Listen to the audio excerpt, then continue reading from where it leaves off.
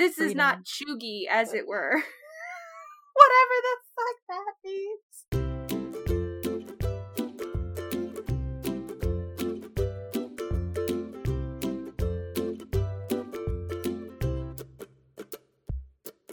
Hello.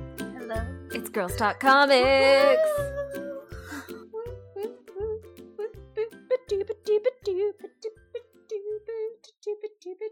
It's Girls Talk Comics. That's the new intro forever and always. Shit.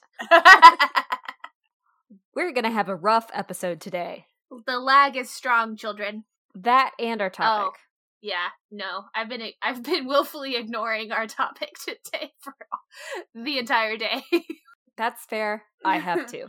I suppose we should maybe give people a warning. I'm your Lieutenant of Literature, Jessica. I'm your Master of Mediocrity, Aaron. And today we are going to be covering family loss. Yeah, get ready to be fucking sad. I might cry. It's fine. We'll persevere somehow. Yeah, so the both of us have recently experienced familial loss of varying, emotional impacts and suddenness, yeah. I think. I'd say that's fair. So this book really kind of hit close to home. I think we both made the mistake, and I should have been aware of it whenever I brought this to the list. We both made the mistake of reading this right around the time of the loss. Yes, that is true. I think it was like a week after my last one. Yeah, I don't remember when exactly I read it, but it was sure after my grandmother had died. So for everybody listening, we read God Country by Donny Cates. And the main characters are a family unit, a son, his wife, his daughter, and his father. And his father kind of becomes the main pivotal character who, well, he's both the villain and the hero in this book. He's the villain in the sense that he is a completely different person than what the main character kind of grew up with. He has Alzheimer's. Significant personality changes come with that. I think that's the easiest way to sum that up. And he can't recognize his son, his son's wife, or his granddaughter. In fact, I don't think his granddaughter ever really knew him prior to the onset of symptoms. That's what I got from the story. Or if she had, she was very, very young, because she's very young in the story as well. Yeah. So, spoiler, it's heartbreaking as fuck. Yeah. But it's also a really cool kind of action-adventure story, in my opinion. Yeah, I would say that I really enjoyed the way that this story combined the sort of menial and the just so real it hurts with the fantastical to kind of highlight how earth-shaking it is to go through these experiences. It kind of used it, I think, to good effect. Yeah. It also poses the question of, like, what if you had a second chance? Yeah. Not like a redo, but a second chance. And if that second chance was later in life. I feel like that second chance bit hits different when it's from an older protag. 100%, because at that point, you've already known how your story plays out. You have already, in my opinion, I think being the grandchild of somebody who did die from dementia symptoms, at least, my grandmother already knew how her parenting and her story was playing out because it already had continued on with me. Mm-hmm. You know? She saw how, hell, she buried a son.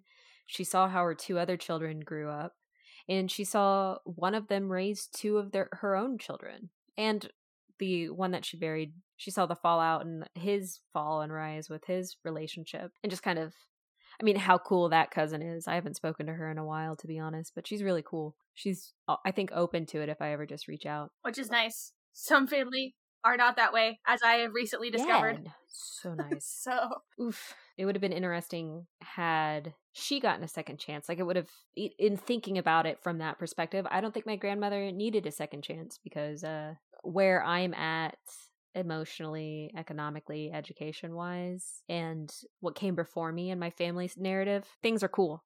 But in this story, he kind of needed a second chance for the family to have any good and healthy closure. Right? Like, it was just an opportunity for closure. You know, and I think what's interesting to me about the way this tale plays out is it kind of takes something that I think is done a lot, which is sort of the bad dad son relationship, you know, in kind of a hacky way. That's something we see written about a lot. This creative team takes it out of hackiness into, I don't know how to emphasize how real this relationship felt, especially when maybe the second chance we think our parents need isn't the second chance that they want, you know, where maybe the parents aren't there to say I'm sorry, but are to continue their narrative in a different way than what we feel we deserve from them.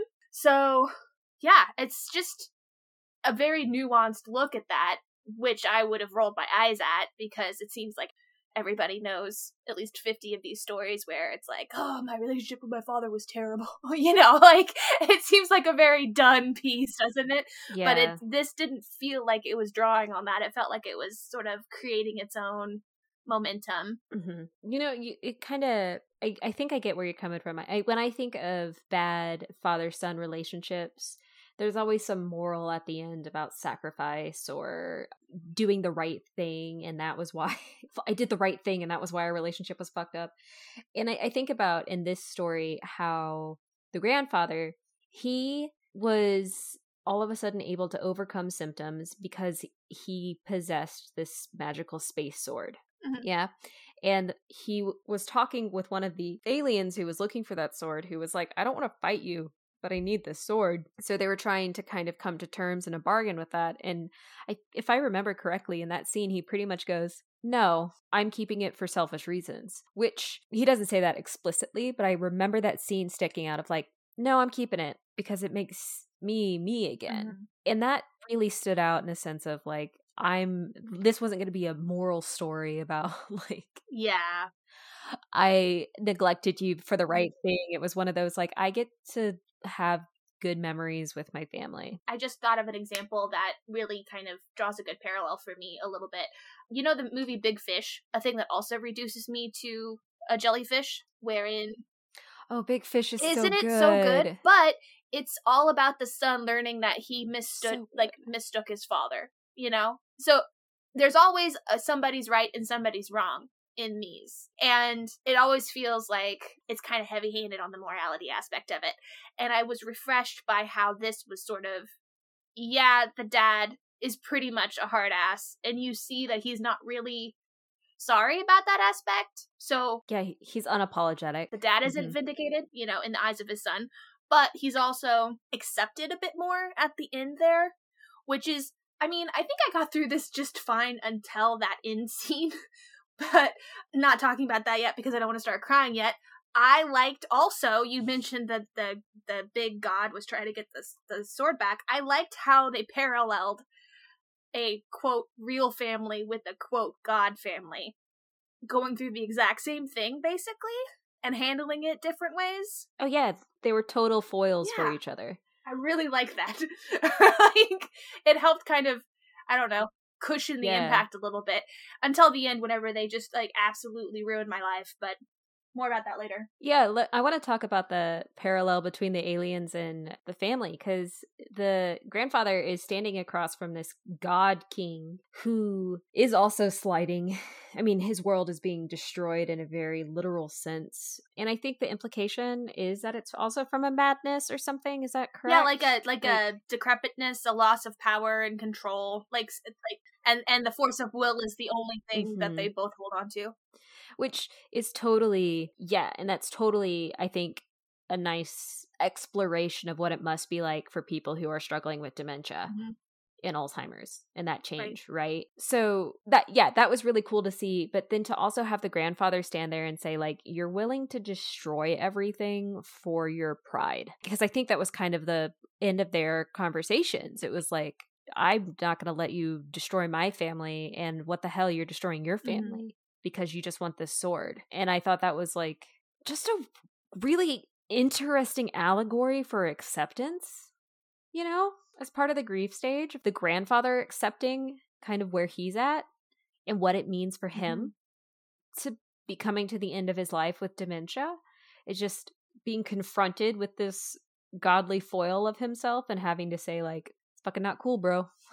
Like, just that stuck out to me a lot. But I think that's also because my grandmother fell, like, as her dementia progressed, she lost a lot of stuff. A lot of stuff. I mean, she was a PhD in mathematics. She did stuff with NASA. She was this really cool woman who, I can't really say she was a pioneer, but she tried to stand out very, very strong in her development and progression. And like, then she had dementia and, refused. Like, that process was heartbreaking because it was like, no, I'm not forgetting things. And you're like, okay. Yeah, there's that real need for people, or at least that I felt, trying to preserve the pride of my grandfather. You want to be there for them in a loving way that doesn't belittle them or diminish them. I always was trying very hard to draw the line between, like, offering gentle corrections or offering words that, because he didn't have full onset dementia. He had dementia, but it was mostly like as a result of failing health and post strokes. So he had some aphasias and stuff, but it wasn't like full Alzheimer's. It was just like loss of facilities, and he was on oxygen, so he didn't have very much air. Mm-hmm. So when you don't have very much air, your brain doesn't always fire on all cylinders either. So it was an interesting combination, and it was a very up and down sort of situation instead of a consistent slide. So some months you would interact with him almost as if there was no loss, and then some months he'd forget the word for banana and call it like sweet potato and stuff like that. So trying to be there for them and keep them from getting agitated and not like draw attention to is a very hard thing, I think. And I was very thankful that they didn't quite focus on that in the beginning, because in the beginning he's just belligerent, right? And so you see like sort of the wife character just not wanting to fucking deal with it anymore. Like, how dare you keep putting your daughter and me through this kind of situation. And sort of that reminiscing of like what a god of a man this person used to be, like he's very patronymic, you know what I mean? Like very one of the men that men look up to, and it's an interesting thing, seeing his reaction to his father's illness, because you can see him kind of do a little bit of that, but then also because it's such an extreme example, you see him like not being able to even start. Whereas I think the real life situations you and I have gone through are a bit more nuanced and emotionally draining in some ways, but then also in others less rigorous. Yeah, because we're the granddaughter in that situation. We're not the child, right? Which is the part that ruined me for this book. It hits different. Because there's this fairy tale aspect of it, right? Yeah. Whenever this character arc happens to coincide a little bit with my real life experiences, where a grandparent finds a lot of redemption in their grandchildren, and so aspects of their personality change or soften or, become lightened. The burdens that they carry might become lightened because of exposure to a little ball of joy, at a young age, like he experiences with the sword with his granddaughter. And you can kind of see how not really the father-son aspect, but more like the grandchild aspect is what kind of solidifies in his head that he's not going to play to the foil of this god who's standing on pride, but stand for something else in his family, where that might not have been his son. It was still love driven in his family. And that is one of the most heartbreaking, like, realities of family dynamics, I think, because how do you sort of like just sort of accept that and then move on? Like, how do people cope with that? And it's so different for everyone. Like, some children never get over that. Like, how dare you do that for them but not for me? And then other children, are like, it's fine. This is fine. Like, I accept that about you. And actually, I love you for loving this thing that, is the center of my world too. So it's really like, is this a real fuck of a book, dude? Like, this ruined me a little bit whenever I read it. I was like, I cannot believe that we just did this, and that because we had talked about doing it before my grandfather had passed, and then, like, I didn't think about it again until it was like, oh, it's time to read the book for the thing, like, separation of church and state, right, in my head. Like, Mm-hmm. I'm compartmentalizing and keeping things different. And then I read the book, and I'm like, life ruined.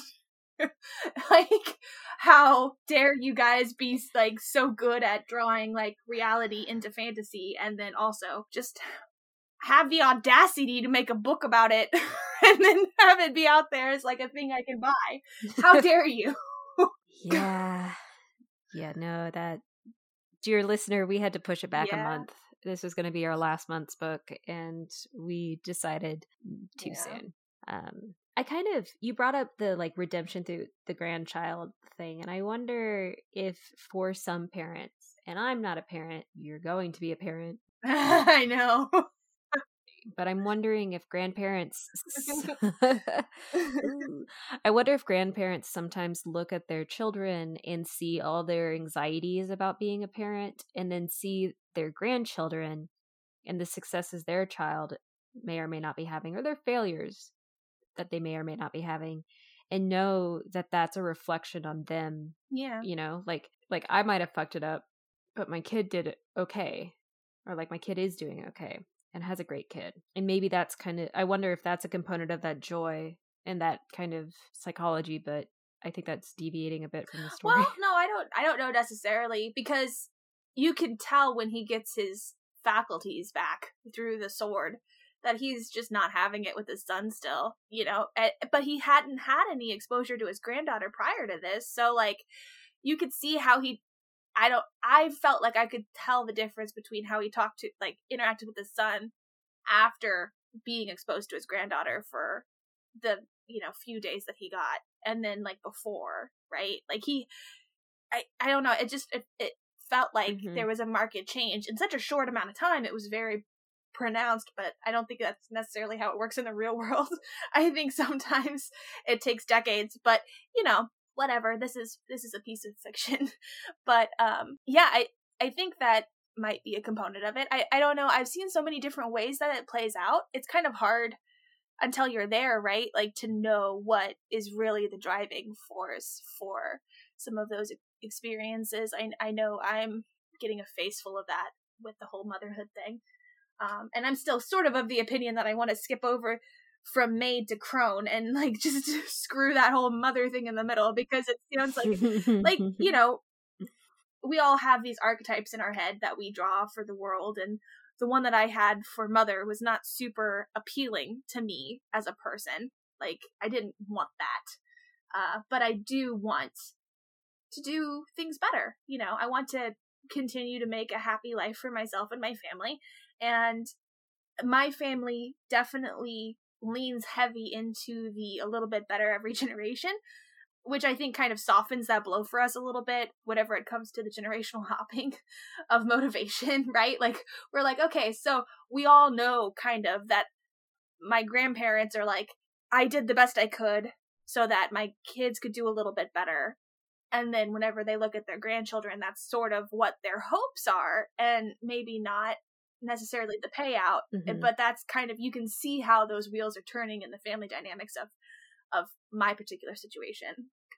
And I don't know if that's helped or hindered by how close our generations are packed. Like, I don't know if this is completely a different relationship for people who have older parents. I'll find out, because I'm a 30-year-old woman having my first child, so, like, I've put a whole decade in between me and the next generation, hoping to be saner than I was a decade ago. Fingers crossed. We're really setting a low bar there, like, just saner than myself at 20. That's all I want.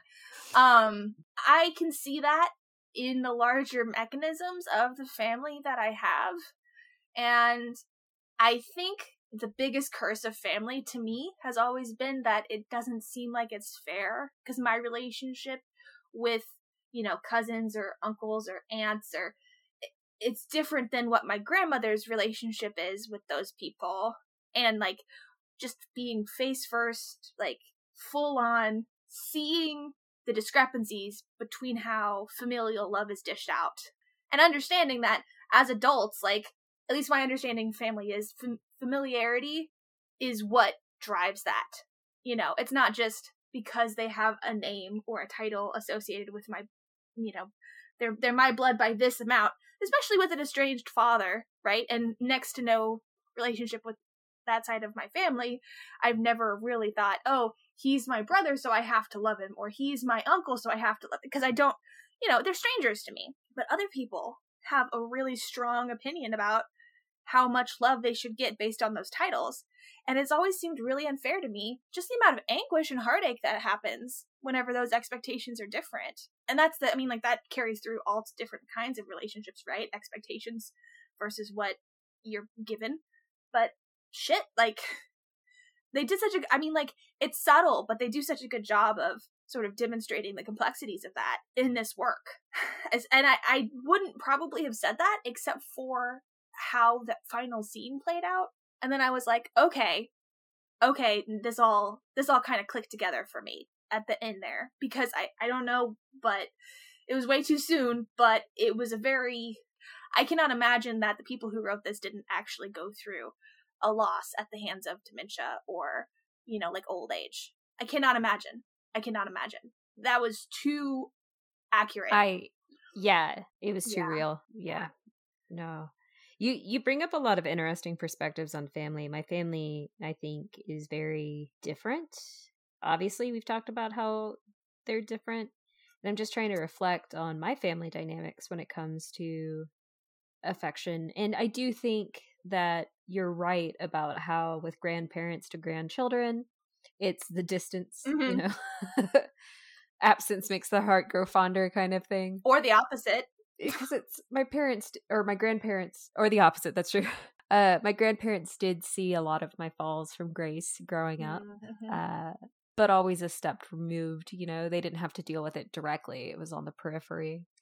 And with my own parents, they had such different relationships with their parents that I saw just this wide gamut of reactions, but in different relationships. And though I do have to say, being an adult and interacting with my extended family has been amazing. The grief and the acceptance and the mourning that came from this book, and that how similar it was to the process with my grandmother dying and it bringing me closer to family. I don't know, it was just so healthy compared to a lot of things that were dramatic. It's I got the ending to this book because I had such a similar journey, right? And it was just I don't know, it left good emotions in its wake. For example, I found out that my aunt, who I've had a slightly absent relationship with through no particular fault of either of ours, is hella into Asian dramas and media. Fuck yes. And so my little sister and I all share this appreciation that I didn't even know we all had. I knew my sister watched anime and she liked Final Fantasy, which as she's grown older, we've been able to lean into a little bit more together, because for a few years we pretended we both weren't into that stuff and we sure as hell didn't acknowledge it to the other. But then to hear my aunt be like, yeah, I watched the Final Fantasy movie on Netflix, I'm like, what the fuck? Girl. I love that. So we started dropping recommendations to each other. It was wonderful. But that was I don't know if that related or not, but it just got me thinking about familial ties. And that was one of those examples of the positive second chance shit, I guess, that can come from death and grief and the healing that can come from it. Because when somebody a matriarch in the family or a patriarch in the family dies, there's going to be a lot of stuff that comes from it. Some of it could be bad. Some of it can be good. And I think my grandmother's death unfortunately came with a lot of healing, more so than tearing the family apart. Yeah. Well, that's good. I mean, it's better than the alternative. It's true. I was like, how do I make this sound good? I had a really interesting time because I've never really engaged with death. And my family is a very small family. My grandmother only had 2 daughters. And there's some step and halves and stuff. But in terms of the unit, it was my grandmother and then her 2 daughters. She comes from a big family. But she's not super close with them in space-wise, or I know she talks to them on the phone and does, they communicate in the way that old people do, that we forget as people of the internet that is available, talking on the phone on a regular basis. Or my great-grandmother wrote letters to all of her college and school friends, and they just did that until they all passed. It's just interesting how that didn't really get translated into us. So we've always been sort of like our isolated pod, and even within that pod, we've been pretty isolated. I don't know if it's selfishness or if it's just like the fallout of poverty and low income, and not maybe poverty, but like the struggle to stay out of, right? Like jobs and kids and no real extra to speak of to do big things like family get-togethers, or extra headspace to do things like write cards. People talk all the time about how it changes the way you think about things and how your ability to cognizate issues and to think of steps ahead or to plan are ruined, but I guess in my head I never just drew the connection of like, oh, that's why we can't plan family get-togethers and stuff, and our Christmases are 5 people large, like that. It just never kind of all wrapped up for me like that until my grandfather started to fail. Actually, it became a little bit of a scary thing. Since I've been pregnant, I lost my aunt unexpectedly, and that was the first loss. So I had no idea. I mean, like, I hadn't really been close to her in the last couple of years. I had prior to that when she lived closer, but then she moved away and it was out of sight, out of mind, kind of. And I think that was on both sides. It was, people just have their things that they're busy with, and it's not a big deal or a reflection on me or her, but it's just, that was the way that our family worked. If you live close. Yeah, it's a two-way street. If you live close, you get attention. If you don't, then you don't. That's just the way that our dynamics were in our family. And a lot of the social niceties that I've kind of talked to you about previously, not being a part of my raising, are, I think, what keeps the suburban families together a little bit better, maybe. Like, and so all I can think of is like, oh, you guys send Christmas cards on a regular basis. That might help you figure out, like, at least know that they still live in the same place, whenever sometimes I didn't know they'd moved or had kids. Like, things like that. Even in a Facebook era, like that stuff that they're not in my bubble, so Facebook algorithm goes, well, that doesn't matter, then does it? And I guess it doesn't, according to the internet, who rules all of our lives. But thanks, Facebook. But I was there as a support for my grandmother, who I do have a lot of interaction to, and I tried to be respectful and considerate and there for my cousins in the way that I could. But because I don't have a lot of emotional IQ when it comes to that aspect of the grieving process, I tried to be silent and respectful, because sometimes people just keep talking and that diary of the mouth makes things way worse. So I was like trying to be cognizant of that because of all of like the internet things that have said, don't do this, it's terrible. And I'm like, okay, so I won't do that, but I don't have anything else to say. So I'm just going to be quiet here and like, hold my grandma's hand. And then 2 months later, a month later, my grandfather enters his final weeks. And that was a very near relation of mine. If I was to tell you what my family consisted of before I got married and found my partner in life, it would be my mother, my grandmother, and my grandfather. So my mom is my mom, but she's also half my sister, and my grandma is my mom, but she's also my grandma, and my grandfather is my father, but he's also my mom's father. And that was just how our family worked. So that was a completely different experience, wherein basically the 3 of us just circled up and spent 2 weeks in each other's presence 24/7. And honestly, I don't know that I could have gotten through that experience in a different way. I didn't know what else to do, so we were just all kind of talking about banal things, but just the nearness and the support of each other's presence was what we needed, because that was all we had, right? Even though that's not actually true, but it was true in that emotional sense. And, the final scene ruined me a little bit, because I think that's when we all came to that understanding together, and I wouldn't have known what that was if I would have read this when you first told me that was the book that we were reading.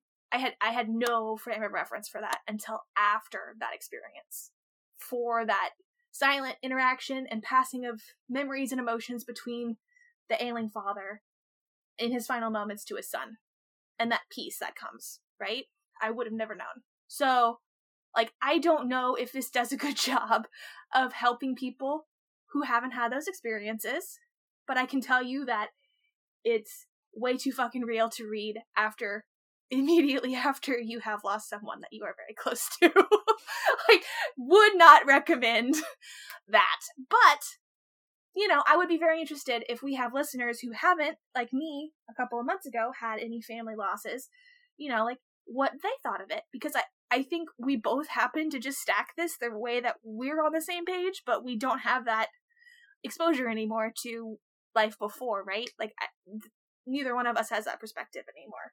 So I don't know what that, like, does this only hit for people who have gone through those experiences, or does it hit for people who haven't? Yeah, I do have listener feedback. None specifically, no one like specifically hits on what it's like trying to relate to it without experience this loss. Some people do talk about the ending, though, in a variety of critiques and statements. So shall I share listener feedback with you? I live for listener feedback, except for whenever they say bad things about me, and then I don't want to hear it. I know, I'm so excited. So far that hasn't happened, so you're lucky. I win. Hooray! For anybody who's listening who are like, damn, how do I get feedback to be included in the episode? So on our Discord, I'm shooting out prompts and upcoming information and little Google forms for people to fill out with their opinions and thoughts and whether or not I can share it in the episode. So if you would like to be included, check out our Discord. It's in our link tree, which is hopefully associated with this episode on wherever you're listening. We appreciate you. Kisses. So the first bit of listener feedback comes from, and I'm Nick. Or I think he says, and I'm Nick, on his comics YouTube channel, The Comic Burrito. He's also on Twitter at The Comic Burrito. His thoughts. God Country was the first comic that made me cry.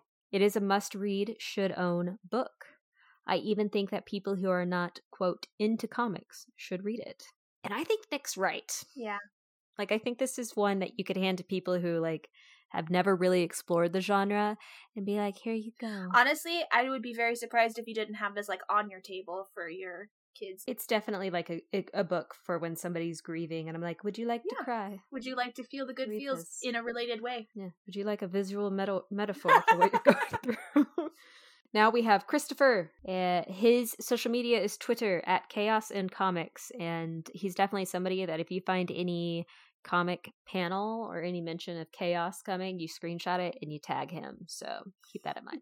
He's got a really short and sweet opinion, which is enjoyable. I think overrated it a bit. Oh, yeah. I'm like, I mean, if it's talked up a lot, and maybe that's part of that whole like, or like a lack of loss. Right? Maybe this is the answer we were looking for. Yeah. I don't want to assume anything about no, definitely not. Chris's life. But Chris, I know you are part of the Discord if you want to share if you've experienced any personal loss, so we could fully gauge whether or not your thoughts on it being overrated have to do with that. We'd appreciate that. You're welcome to, but no pressure. Yeah. Your experiences are your own, but the invite is there. Thank you for your contribution. Yeah. Next, we have Dan Percy, or D. Piercy Comics. He is Dan Piercy, sorry. D. Piercy Comics on YouTube, Instagram, and Twitter. It's DPIERCYS Comics. I really love his videos. He shares some on the Discord every once in a while.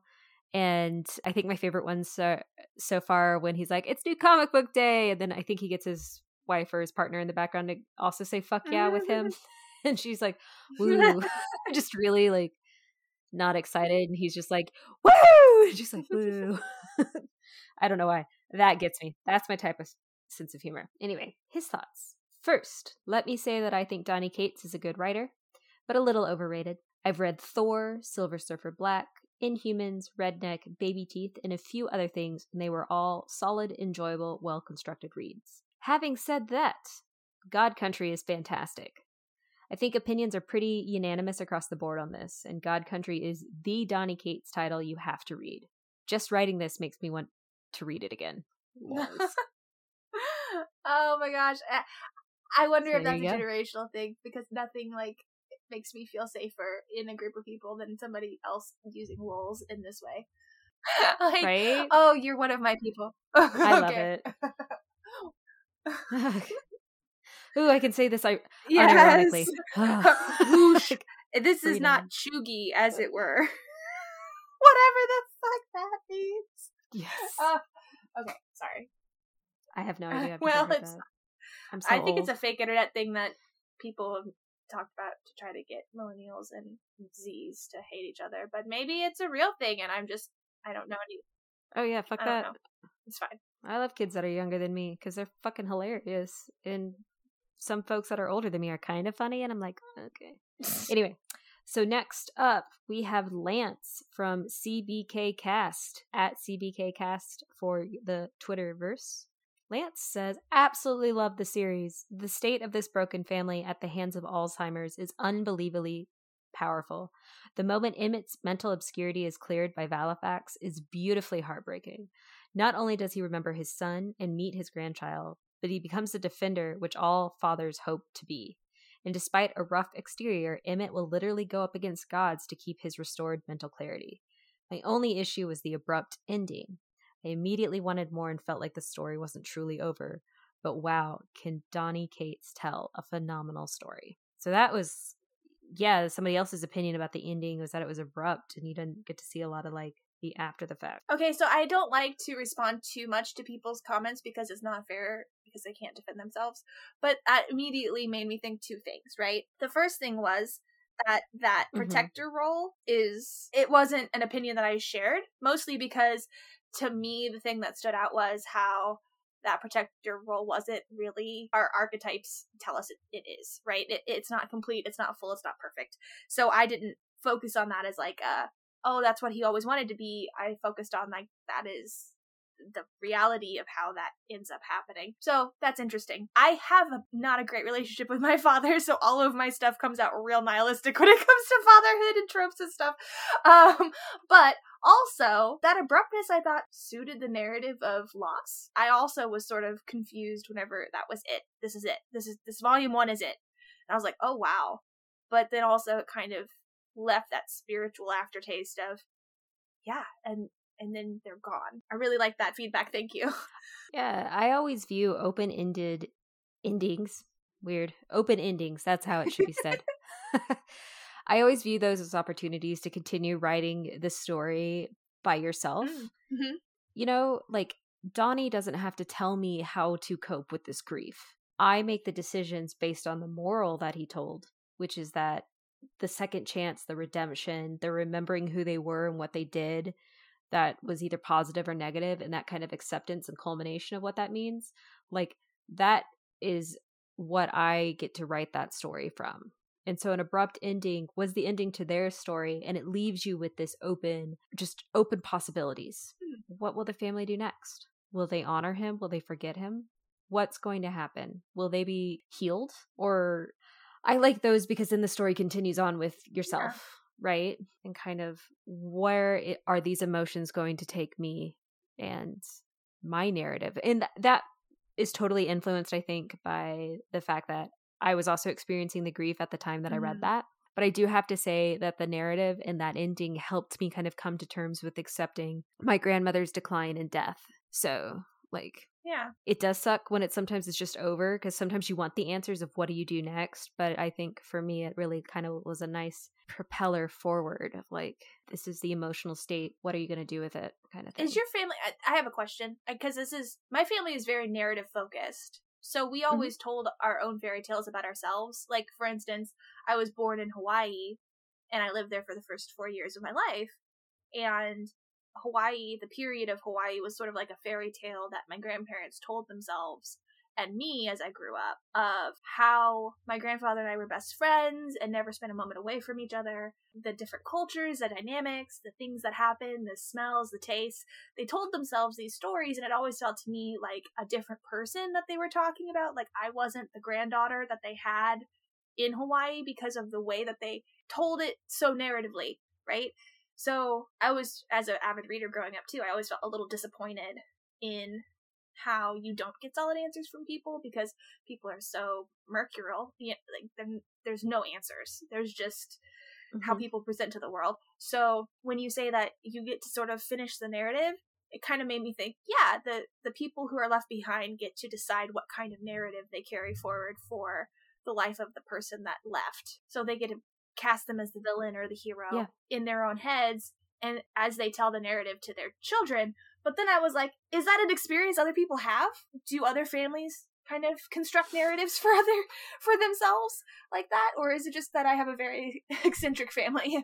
I can't really recall us sharing a lot of memories. The storytelling we did about each other always was like off screen, right? Like the character was never in the room. Mm-hmm. And so you learned more about people through the words of others and some of the actions you did. Like the narrative when it came to my grandmother and my mother was not the greatest relationship. And so we never told those stories when everyone was present because they were not fairy tales, they were horror stories. So it was always just odd. And I think from a young age, I learned that contexts are important and that people can change over time and are different people to different people. And so open-ended answers are always kind of nice. Mm-hmm. Like I never was upset by them because it, I think, fostered greater kind of acceptance. But I also would get told stories and people would be totally different from that story. So Yeah. it's like, what? Like, so I don't think we were narrative based like what you're saying. Or if we were, our narrative just wasn't really great. Yeah, you didn't have the balance. So, take that as you will. Well, and I can tell you that all of ours were not fairy tales, but it was always an interesting thing. Kind of, that disconnect, the two stories not meshing or lining up, and then the third thing being what you see with your own eyes, Like, I've always had a very strange relationship with family, and I think it's because they lean so heavy into telling these tales on both sides, but also, the generation between me and the grandparents went to a lot of therapy, so they were going through some stuff. Airing out the dirty laundry. I think my family was definitely more rituals related. Oh, yeah. Okay.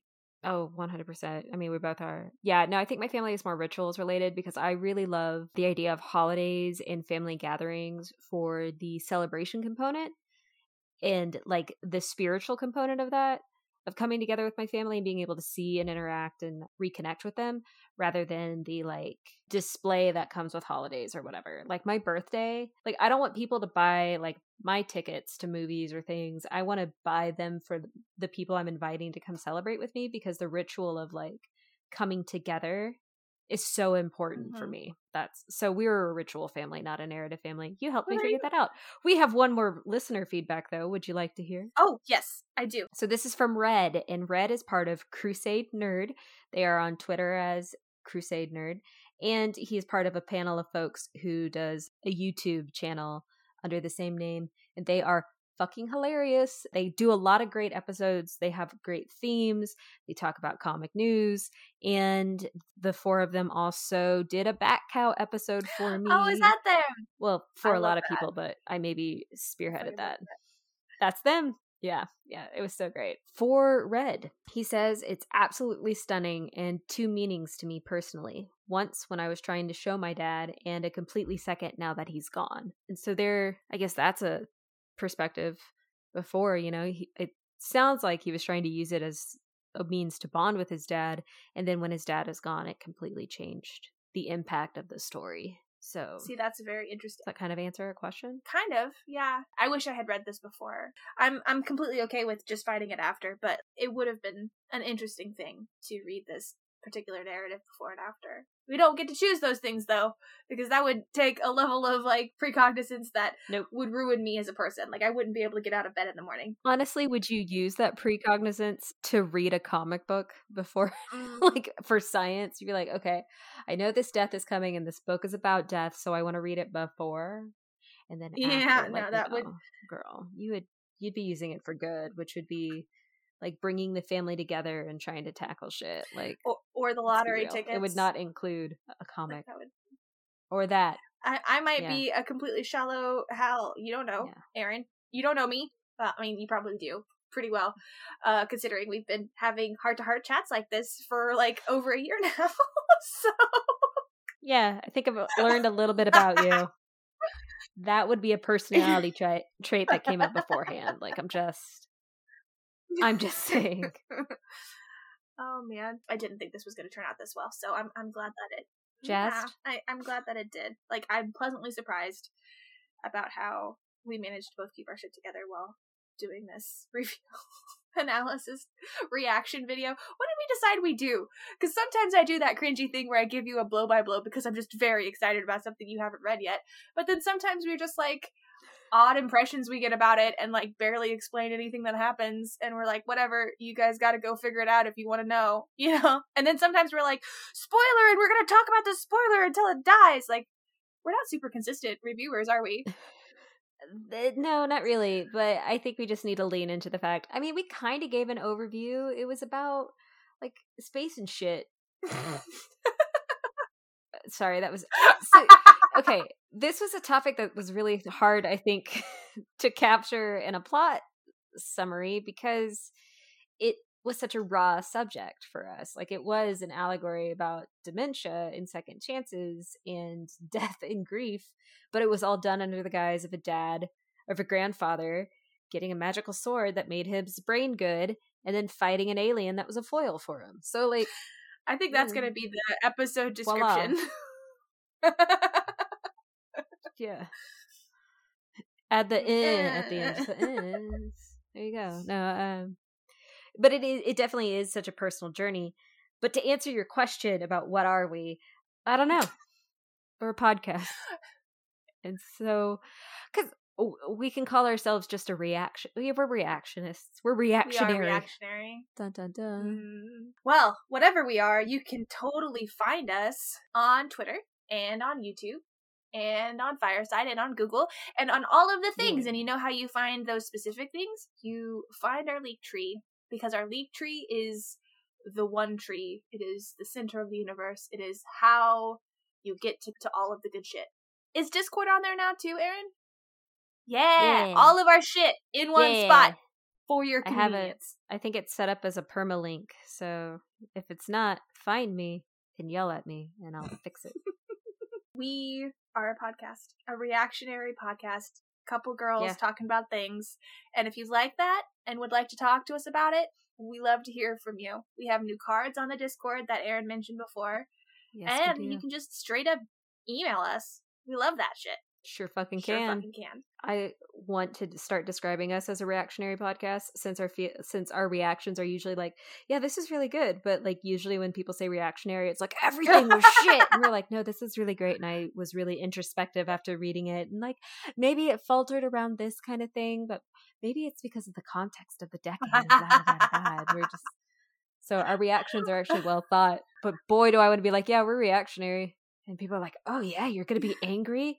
Like, God, you cold-hearted bitches, and start being like, oh, they're women and they're so catty. And we're just like, no, everything is well thought and emotional. And you may be a guy, but you're going to understand what it means when we say, I'm home and I've taken my bra man. off.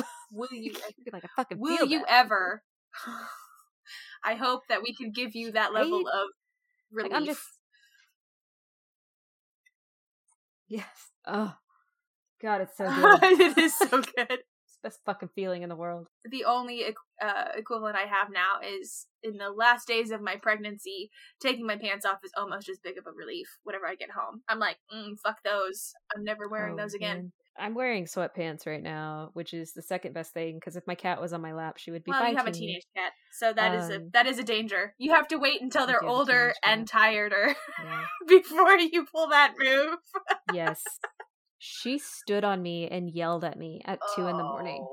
And it was just like I was laying on my side and she was just like, meh, meh, meh, meh. And David like shoved her off and was like, what the fuck? And I was like, she's hungry. And he's like, oh.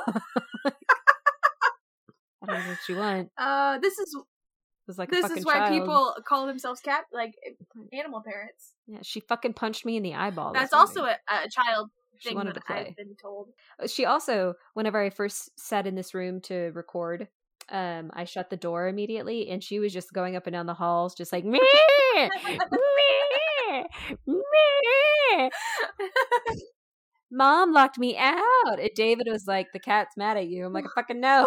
I can hear her." Just meh. She's making herself well known. And you know what's funny to me is anytime you have a really vocal cat, I think to myself, they're doing that specifically for me. Like, they do that because they think I'm dumb. And I love that. I like it just adds so much to their personality when I'm like, you really do think that I need the extra help. I don't know why she yells at me all the time. Maybe it's because I'm the one who cares for her a lot, where I end up like, welcome to motherhood. I mean, she started screaming at David finally, and so I guess when David came home, she screamed at him until he cuddled her. Then she's like, I'm quiet now. So she's like screaming because she has a need, but they're needs that I don't always want to meet. Like 5 a.m. playtimes. She started pulling my hair and it was like, it's 6 a.m. bitch, let's get up. And I'm like, fuck you. Like, I'm sleeping still. Like, what are you doing? And she's like, nope, it's time to play. I want to kill shit. I'm like, I just want to sleep. She's like, killing your arm. I'm like, please stop. Oh man, the journeys through kittenhood into adult cathood are, I mean, like, adopt don't shop for sure, but also if you could adopt them as like teenagers, I think it's totally worth it as an experience. Like, I love that experience for you in like the best way, like, because it is just, there's so much personality that's established and your relationship is solidified so quickly. Like, it's just special. I love it. She's precious. She's not much like, when I fling the cat toy around and attempt to play with her while I do something else, she doesn't like that. But if I go running up and down the halls, she's all about that shit. She's like, yeah, I want to run with you. And then like I would hide around a different corner and I'd just hear her be like, where the fuck are you? I'm like, problem solved, bitch. Like, it's a tiny ass room. Where the fuck do you think I am? Like, then I go chase her and she's like, yeah, we're chasing. I'm like, why do you want to play chase? Like, because you're slower than she is. I don't know. She's very into the interactive play. Fuck, I am so goddamn slow. Like, it's not even funny. It's like those little kids that are like always trying to get you to do something that they know you're gonna be bad at, because then they're like, yeah, I'm so much better than you, huh? Fucking little shit. We chase each other up the stairs and she just stomps me. But I do have a lot more weight I have to move than she does. It's so, unfair. It's an unfair thing. That's fair. And my legs aren't quite long enough to skip steps. So I have to hit every single step. And she's just like, I'm fucking leaping. And I'm like, that's cheating. That's cheating. It is. But yeah, well, thank you everybody for joining us today. Yeah, thank you so much. This was hard, but y'all, we pulled through. We, like fucking champs. Proud of you, proud of us, proud of listeners. Fuck yeah. All right, we'll talk to you later. Bye. Oh, it's a baby making noises. It's a baby making kitty noises. So I say, I hope there's no baby making noises on our podcast.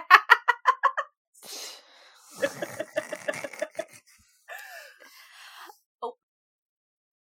I'm so salty that my ship sank so quickly, but it's fine. Everything's fine. Goodness, is everything fine? Let me check. David?